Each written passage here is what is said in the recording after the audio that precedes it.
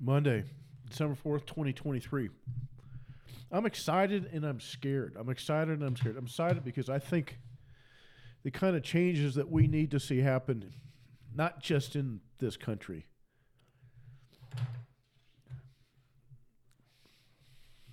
not just in the United States, but in all the white nations. I think they're going to come. And so that excites me. But what terrifies me is the price that we're going to have to pay to make that happen. And this isn't going to be the normal kind, I'm willing to suffer a little bit. We are in an identity crisis. We don't know who we are. We don't even know who we are anymore.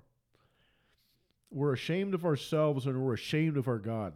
We're ashamed of ourselves as a white race, and we're ashamed of our God, Jesus Christ. And we're terrified of our enemies, our racial enemies, calling us racist, sexist, homophobic, transphobic, queerphobic, intolerant, divisive. We're terrified. We don't want to. We want to be with the. We want to join. We want to stay in the country club. We don't want to get kicked out of the country club. And I don't care if you're a pastor, a diplomat, an engineer, a business owner. We're on a boat, and people are terrified of rocking the boat because it's gonna cost people everything. I'm excited because I know what has to happen. I see what has to happen. It's an utter rejection of the shackles and chains that Satan and his synagogue and his people have put upon my people, my race. And when we throw those off, when we cast those off, it's going to be serious business. And things will fundamentally change in ways that the synagogue of Satan will hate. And their allies. And they got allies in all races. They got allies everywhere. They're bought out. They're paid off. They're bribed. They're blackmailed. They're making money on that side of the deal. And I see where we can be. I see where we can go. But it's not a matter of adjusting the trim. It's not a matter of adjusting the sails. It's not a matter of, let's vote a little, let's do an 8% course correction. We think we're radical. No, it's 180 degrees. Everything that they're terrified of, we have to do and be. Everything that terrifies them, we have to do and be. Proud of our race, proud of our ancestors, obeying the fifth commandment, proud of Jesus Christ, willing to lay down our lives in order to build Christian nation states where the 10 commandments are literally the law of the land. And the first commandment points to Jesus Christ. And we're not going to have any other gods before this. We're not going to put up with your synagogues, your mosques, your little Satan clubs at school. It's gone. Gone. And we're going to run our own nation. We're going to run our own nations. We're done with this idea of everybody has to be equal. We're done with all this stuff. The change is so deep and so radical that it's literally everything that the seed of the serpent, the synagogue of Satan, the children of the devil, MSNBC, CNN, everything they just hate. It's got to be that radical. And the change will be the most liberating thing that has happened in the world since, the French Revolution. It's 180 degrees opposite of the French Revolution, 180 degrees opposite of the last 100 years. And it's coming. I can see it coming. And we're going to focus on our own people. We're going to focus on our own race. And we're saying, we're done with you. We're done playing your games. We're done trying to play by the rules of the devil. We're done trying to bend over backwards to make other people happy because you can't make them happy. It's I could get into the domestic side of things. Sometimes you can't make the other person happy. You just can't. You got to stop bearing that burden. White race is born this burden of trying to make every other race happy. We're done with that. Done with that. I don't care if they're Mexican. I don't care if they're black. I don't care if they're Jew. I don't care. No, we're done. We're done. And many of the times, it's not these, it's the synagogue of Satan that has put this burden on the sons of Christendom.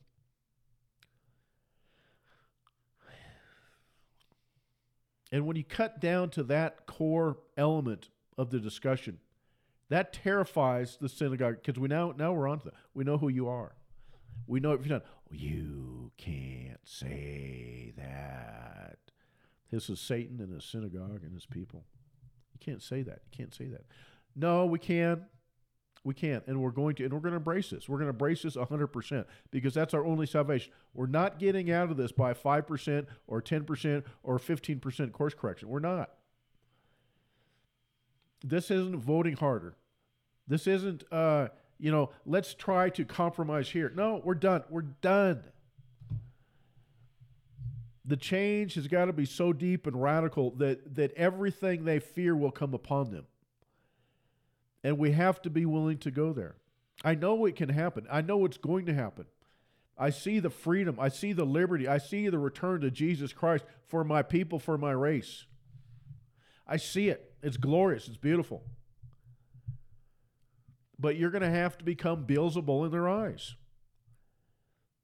You're going to have to be willing to be called Beelzebul in their eyes. You're going to have to be willing to be called all the dirty things they hate and willing to take the hit because it's going to cost you. That's the thing that scares me. This ain't free, Betty. This ain't free. This ain't free. There's not a freebie on this thing. And the church is going to have to fire a bunch of pastors. You're going to have to fire a bunch of pastors at your individual congregations and say, you're done. You're out of here. You're going to have to get a few more men in there that are a little less clean than maybe your old pastor was. Takes a hanky out of his shirt with the right hand. Is that even a thing? Knows how to comb his hair. I want pastors that are a little dirtier. But they're not afraid. No, it's okay to be afraid, but they got the courage to march forward anyhow. You're going to have to fire your pastors. You're going to have to fire some of your pastors. No, don't go looking for another church. Fire some people. Get somebody up there. It's got more courage than fear, and it's going to cost you. What we have to do is going to cost us. We've forsaken our God. We've forsaken our race. We've committed treason on two fronts, and I'm speaking of the white race. We've committed treason because we have not honored our ancestors. We haven't been willing to go to the mat for our own people, our own race. And we've committed treason against our God because we're making friends with the world, literally friends with the synagogue of Satan. We bow down before them. We grovel before them. We give them whatever they want. We play by their rules. We're literally ashamed of what Jesus Christ said we are. We're ashamed. The church is ashamed of what Jesus Christ said. This is the repentance that has to go on. Ashamed of the fifth commandment, ashamed of John 8:44, Revelation 3:9, Revelation 2:9. The Bible tells us who the enemy is. The Bible is very clear on who the enemy is. And all the church can say is, no, it doesn't mean that, it doesn't say that, it doesn't mean that, it doesn't say that. It must mean something else because we have to grovel and live in an obsequious subservience to a people that the Bible describes as the synagogue of Satan, the enemies of the gospel of Jesus Christ, the children of the devil, and this is the core item that we refuse to repent of. And it's really grown since the Second World War because we don't want to be called, compared to Hitler, or called anti-Semitic. And so you have a different God. You've set up a different God. We say, oh, this is the new rule now. This is the new rule. I'm telling you. As a race, as a Christian race, and as a white race, we've bound ourselves to rules that God did not put upon us. We've bound ourselves to rules that Satan put upon us, that his synagogue put upon us. And they've bribed and blackmailed our race in many, many, many ways. And the church says, well, we can't say that because that's. And then you go through your filter. You go all these 10 terms, these Satan's 10 terms: racist, sexist, homophobic, transphobic, queerphobic, intolerant, divisive, anti-Semitic, Islamophobic. That's close to 10. I don't know. I didn't count them. If it passes that thing, well, then we'll accept it in the Bible. And I'm telling you what, that's evil. That's evil. That's treason against Jesus Christ. This is what the Jews did to the law and the prophets. Exactly what the Jews did to the law and the prophets. Now, I know exactly what's going to happen to you when you come out and you say the things. I know what's going to happen to you. I know what's going to happen to you. And yeah, it's going to cost you. It's going to cost you something.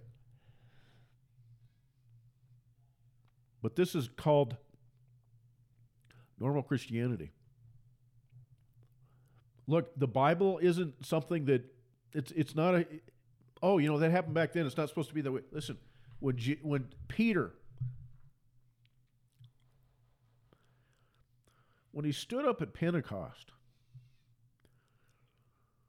and he started preaching, he had every expectation that he was next on the cross. He had no expectations whatsoever that somehow God was going to save him out of his hour of trial. When Peter, you know, you start to understand why Peter went through what he went through, denying Christ 3 times before the crucifixion. And the embarrassment and the shame and the weakness he realized he had.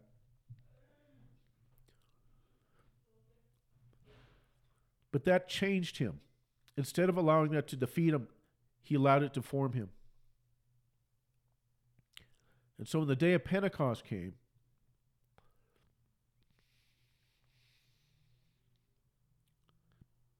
he said, let me at him. With every expectation that he was going to follow Jesus Christ to the cross. No expectation whatsoever that it wasn't going to be brutal for him.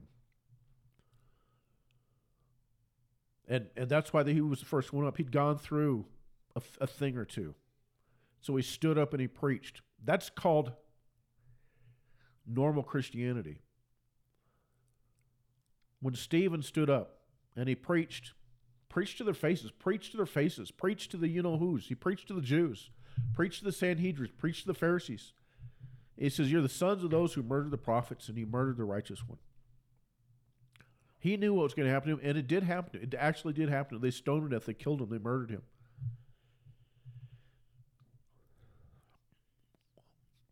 When Saul converted to Jesus Christ, he had a pretty good idea what was going to happen to him, and he was willing to go there. Are you, preacher? Are you? Or is this just a game? Is this a fairy tale? Is this just, I it's a tough living, but, I know God's called me to preach, but I ain't going there. Ain't going there. What is it? Where is it? Where are you at with this stuff? What do you think Gideon felt? Gideon's like, I ain't nobody. Don't ask me to lead. I ain't leading. I'm down here. I'm trying to just, prep and be prepared and, hoping and praying for my rapture. Angel of God, Jesus Christ shows up and he says, Almighty warrior. Excuse me, I got a little cold. Almighty warrior. Gideon says, he's looking around. Ain't me. Jesus Christ says, yeah, it is you. Actually, it is you. It is you. And 10,000 like you. It is you. Get up. I'm going to tell you what you need to do. And like anything in life, when God speaks to you, you got 2 choices. Was that God, or is like, yeah, no, that wasn't really God. Nobody says that was God and I'm not going to do it. You don't say that. Nobody says that. Nobody says, yeah, God spoke to me and told me to do this, but I'm not going to do it because X, Y, Z. It's like, nah, it wasn't really God. We all got the same thing, same choices. All right, preachers, you're literally the nuclear weapon in this war. And if you don't stand up and fight, you're missing your opportunity. Don't let this opportunity pass you by. The pastors and the preachers are the nuclear war in this battle, and they're AWOL. They're literally AWOL. They're gone.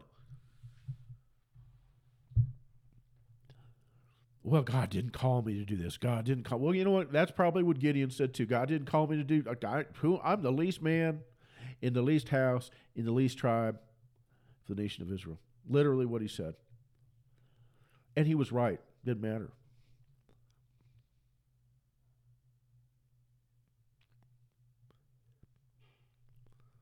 But we make choices. We got to make choices, make hard choices. Now, there's a couple kinds of people in the Bible, the New Testament. There's those that believed, and yet they were terrified of the Jew. And those that believe, and it was too late to be terrified of the Jew because they lost it all everywhere. Anyway. Peter and the 12, Peter and the other 11, they were like, Lord, we'd leave you, but we already forsake it all. When he said, eat my flesh and drink my blood, he already left it all.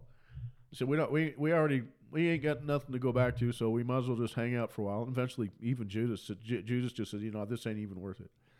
And there's a people that were believed in Jesus secretly, but they were kept their mouths shut because they were afraid of the Jews. That's where a lot of pastors are at.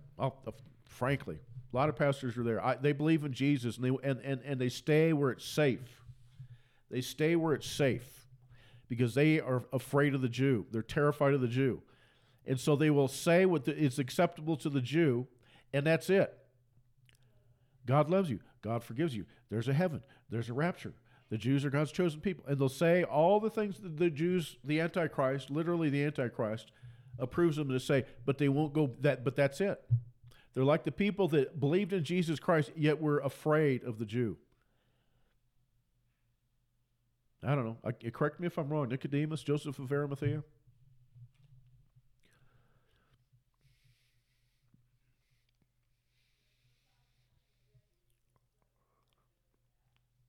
My great hero is Joseph of Arimathea. Again, I got a cold. Sorry about this. But at the worst possible moment, he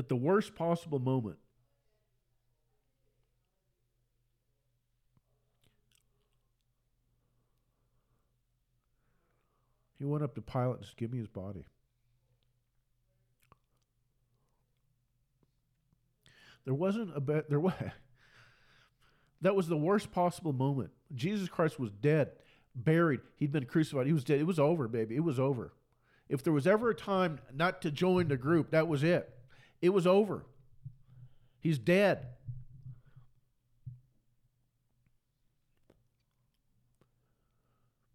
He too had every reason to expect to be, well, certainly to lose his business. He's a wealthy man.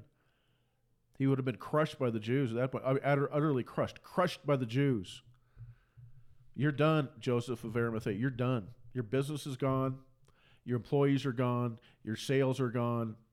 Everything is gone. We will crush you economically, Joseph. And then we're going to find a way to accuse you of treason against Caesar and against Pilate, and we'll send you the same place that we sent Jesus Christ. You're done. And at the worst possible moment, he knew it was there. You don't think that battle was going on? He said, okay, I can't. I can't live this way anymore. Okay, and we're looking at a moment in history in the white race and in the Christian pastors, the white Christian pastors, when they're just saying, you know what, I'm done. Not playing this game anymore. I don't care if your wife leaves you. You have an opportunity. I don't care if your church kicks you out. You got an opportunity. I don't care if you're on the front page of your local newspaper. You got an opportunity. I don't care if they shut down your you got an opportunity. You have an opportunity. You got the same opportunity that Joseph of Arimathea had, that Gideon had, that Stephen had, that Peter had. Don't waste this time.